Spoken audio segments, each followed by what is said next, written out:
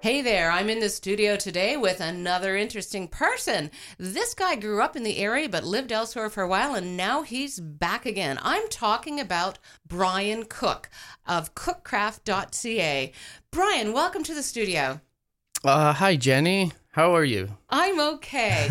So, Brian, this show is being recorded, as you know, and we're going to air it a little later when there's even more snow on the ground than there currently is now. And typically, my understanding is that's when people start to plan canoe trips. So that's why it's timely for me to talk with you about canoe building and how you came to do that. Yeah, well, no, actually, usually people leave it till the last minute of planning their canoe trips, and then they leave the canoe repairs till the last minute too, in my experience. Oh dear. Yeah. Okay. Well, let's see. You grew up in this area. Yeah. I grew up in Sprucedale. Sprucedale. A little village just north of here. Mm-hmm. Yeah. But you didn't live in this area all your life. You went away to study somewhere, yes? Sure. Yeah, I did. Studied molecular genetics in Quebec. Uh-huh. And then went on to do some stem cell research stuff in California. In California. How did you hook up with somebody in California for a job? Just connections. It's Yeah. all about the connections, right? Not about the degree or anything like that. It's just about the connections, okay. right? Okay. Yeah. So you were doing stem cell research in regenerative medicine? Yeah, regenerative.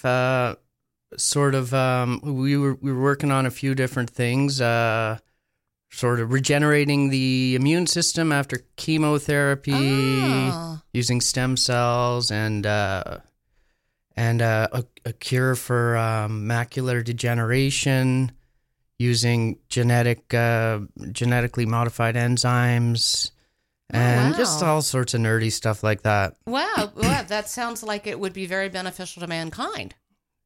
Yeah, maybe. Yeah. I mean, good for us. Maybe not so good for the planet, eh? Oh, okay. So how many years were you in California?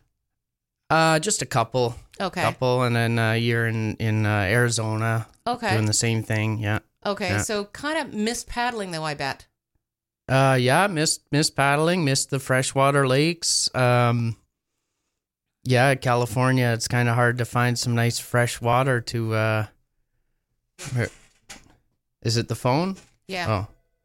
Anyway, okay, well... Okay, we're just going to ignore that because it's supposed to be on silence, and I don't know how to do that otherwise.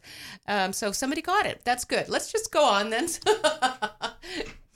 Family, too, Yep. no family out there, right? So, just decided to come back home. Okay, so you tumbled home. Sure, yeah, there's a film I made called A Tumble Home, kind of talks about what we're talking about today, really, I guess. Just this whole thing I did, tumbling home to become a canoe builder and working on wooden boats and being more in nature and out on the lakes and where I feel I'm meant to be, kind of thing, right? Sure, and for canoe aficionados, tumble home has another meaning as well. It is. It's the curvature around the chine of the canoe, which is where the water, about the water line sort of area, and the curvature where the canoe sort of gets pinched in. And that term comes from the old ships with cannons on them. Oh. They would have the cannons on the top deck. And by having the top of the boat narrower than the sides, you'd give more stability for those heavy cannons. And so I know some nautical things too. Yeah. You're a nautical boy. Okay. So you came back what year to this area? 2011. 2011. End of 2011. Okay. And Yeah. did you hook up right away with Jack Hurley to learn the trade? No. What did I do? I went out and lived in my family cabin for a year or something. No electricity, no running water, and just soaking up nature. Kind of thing. Nice. Yeah. Yeah, and just probably was a very restorative time for you. Yep. Yeah. It was. Yeah. It was Okay. great. So then you kind of decided that you wanted to do canoe building and Sure, looked yeah, around? Is that reading what lots happened? of reading lots of historical fiction and naval type nautical things, and really remembering how interested in boats I am. I grew up in boats all the time. I was out all summer long. I had my own boat as a kid. And I think you were on family cottaging and camping on Georgian Bay as well as Algonquin Park? No, it was a little lake near Sprucedale, Bear Lake. Oh, okay. So there was that. But I just got this interest in boats, and I thought, I'd like to build a boat. And so a friend of my mom's was introduced to me, Jack Hurley, and I asked him if he could teach me to build a Viking ship. And I can imagine Jack's reaction. Sure, he said, yeah, just come on by tomorrow and you can help me bend ribs on a canoe. Okay. So that's where our relationship started. We never did build the Viking ship, but maybe one day. Okay. But you do have a Viking-like boat I've seen on your website. Yeah, I did. I did build a little, we called it the Viking ship. It's a little square stern canoe with a very high prow, kind of like a Viking ship would have, just to pass through the bigger waves a little easier. Sure. Well, it's very elegant looking, and people will be able to see photos of it on your website, cookcraft.ca, where they'll also find the film Tumble Home and a video of you making canoes, right? Yeah, there's all sorts of stuff in there. Working at Jack's, I built that first canoe and made a little 15-minute documentary of it. Being done, and threw that up on YouTube, and I think we're up to 1.5 million views now. Wow. And lots of good constructive comments and whatnot. Okay, so we're going to just take a little break right here and come back and talk more about canoe building and how you ended up with your own shop. Okay. So this is Jenny Cressman chatting with Brian Cook of cookcraft.ca, where you'll find lots of photos of the fun stuff he does. Bye for the moment.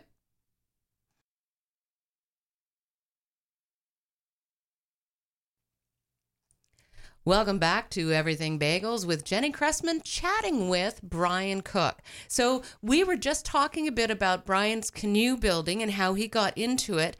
One of my first introductions to Brian's work was a little film called Tumble Home. Can you tell us a bit how that came about, Brian? Sure, yeah. A good friend of mine was working with me one year doing some canoe stuff. He's also a documentary filmmaker. He's made a bunch of interesting films. One cool thing he did was with snakes. When he lived in Indonesia, he bought snakes back from the leather, the snake leather manufacturers, live snakes, and he took them out into the jungle and released them and did drone footage. Oh, wow. And just did some filming and made a documentary on that. So he's experienced with his filmmaking, and anyway, so we just decided, you got the skill, and we've got all this interesting stuff to film. Let's make a movie. Yeah. So we just so we had a kind of an idea for it.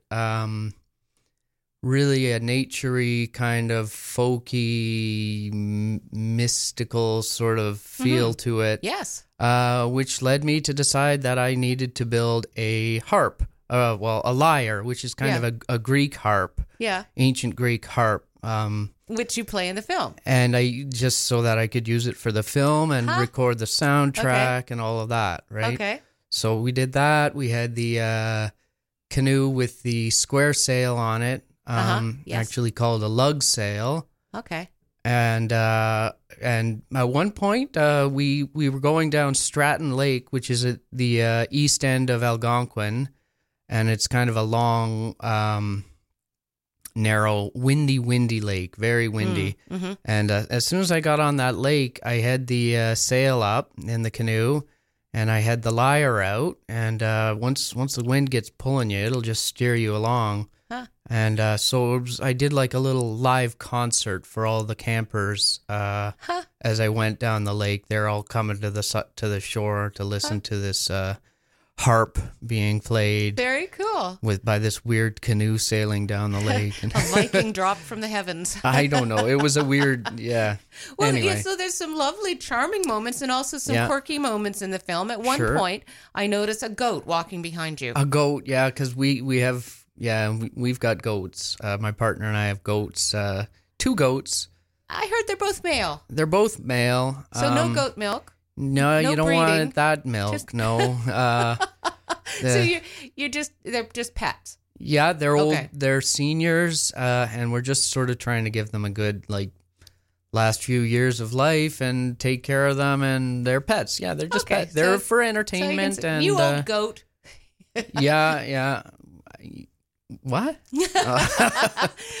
So goats, that's an unusual thing for a canoe shop person to have, but there are also some other unusual things that you do, not just building canoes. So you talked about building a lyre and a lute, and you do other instrumentation as well. Violin, guitars. And now, we are into, again, another friend of mine, Damien Bolthauser, has come and taken up a little spot in the shop, and we're building Bolthauser guitars, which are acoustic guitars made of solid wood, no laminate in them. Nice. So you get a nicer sound that way, right? So we're doing that too. So the fellow that you got the shop from, essentially, who was not exactly a mentor, but someone you looked up to as a fellow canoe builder, Clarence Bogues. He also built instruments, right? He did. Actually, I never knew Clarence. He died before I was even born. Okay. He built, so Clarence Bogues, the original owner of the canoe shop that I work out of, did build canoes there, and he did build fiddles, and even, I've been told he built banjos too. Oh. And that was back in the 50s, 60s, 70s, and he died in 81. But he was pretty busy there. I have all of his old canoe molds. Okay. And he was kind of a legend in the canoe building world. He was, one of the, generally canoe builders around here are just the eccentric, they're all eccentrics, right? And Clarence Bogues was no exception. He was the eccentric guy that, he was a really nice, friendly guy, but he had a temper too, and so you just had to, how to deal with him, I guess, right? So he also did a few little funky, quirky things, though, as I understand it. I believe I read on your website he used bits of toothbrushes. He used, he would cut up little. How did he use those? Well, just little pieces of plastic that he would glue into the wood, and he would carve out a little piece of something out of toothbrush to put in as an inlay, right? Okay. He did that. He had the pet raven that he fed. Okay. One-winged raven named Joe. Okay. No goats, though. He didn't have goats. He had a pig. Okay. But he ate it. He was a trapper. Okay. He ate a lot of beaver tongue, and just an interesting guy. Really, a man of Dwight. So now you're stepping up into his studio, using his molds, building canoes and instruments, having quirky pets. Yeah, it's and some people say that I may be a reincarnation of the guy. Even it's who knows? There you right? go. Stranger things could have happened. Yeah.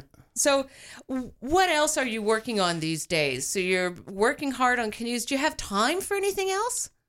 No, really, I don't. I have canoes, well, it's not just canoes, it's wooden boats, lots of old wooden boats, old runabouts, and cedar strip sailboats, and rowboats, and lapstrake rowboats, tons of old stuff like that, Well, and paddles. You also make paddles, right? I do make paddles, So if I have time, but it's kind of on the back burner sort of thing with the instruments too, right? It's, Your paddles are very interestingly textured, though.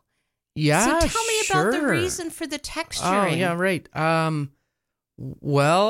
I use a power carver on my paddles, and I give them, the blades have like a texture to them, a ripply texture, or just some kind of substantial texture, and is based on some science that was a research that was done at University of Guelph, I believe, where a physicist took all these different paddle designs and put them in a water tank and pressure sensors on them and everything, and to just determine the efficiency at moving water of all the different paddle designs, right? Okay. And he found that the most efficient for moving water were actually the ones that the natives had carved using crook knives, which is like a kind of a hook sort of a knife that can be used to sort of scoop little chunks of wood out. Okay. Leaving all these divots behind, leaving this very rippled texture on the paddle blade. And I guess his hypothesis was that these acted as little pockets to grab and pull the water a little better. So that they're very lovely too. They're lovely too. Yeah, it's a nice decoration, a very aesthetically pleasing effect, and so it's interesting that it also draws on your interest in scientific research to put that skill to use as well. Yeah. Yeah. Okay, so what's next then? Were you going to have time to paddle next summer? I understand you didn't get a lot of time this summer. Yeah, this summer I actually did get out in a canoe once. It was a couple weeks ago, that's mid-October. Okay. I had to wait till mid-October till everything slowed down. Then I finally got a day to go out in a canoe. It's just that's how busy I am. There's just no shortage of work. Yeah. And there's not a lot of people doing this kind of thing. So it's me and a handful of others, and we're just all working really hard to keep people's canoes in the water, keep people's boats. How would you be able to determine what percentage of repair work you do as opposed to new builds? Oh yeah, I only build about maybe 2, 3, 4 canoes a year, and the rest is all repair work, and that's recanvassing, that's woodwork, all the painting and varnishing and all of that. So, and it takes up time. It's a lot of time. Yeah. What part of it do you find the most enjoyable when you're building a canoe or repairing one? Well, applying an antiquing stain, I guess, getting the grain just right, and just applying a little bit of a golden stain to it just to bring the grain right out and see it all come together. Or putting a final coat of varnish on is always a really nice, not for everyone. I mean, varnish is pretty stinky stuff, right?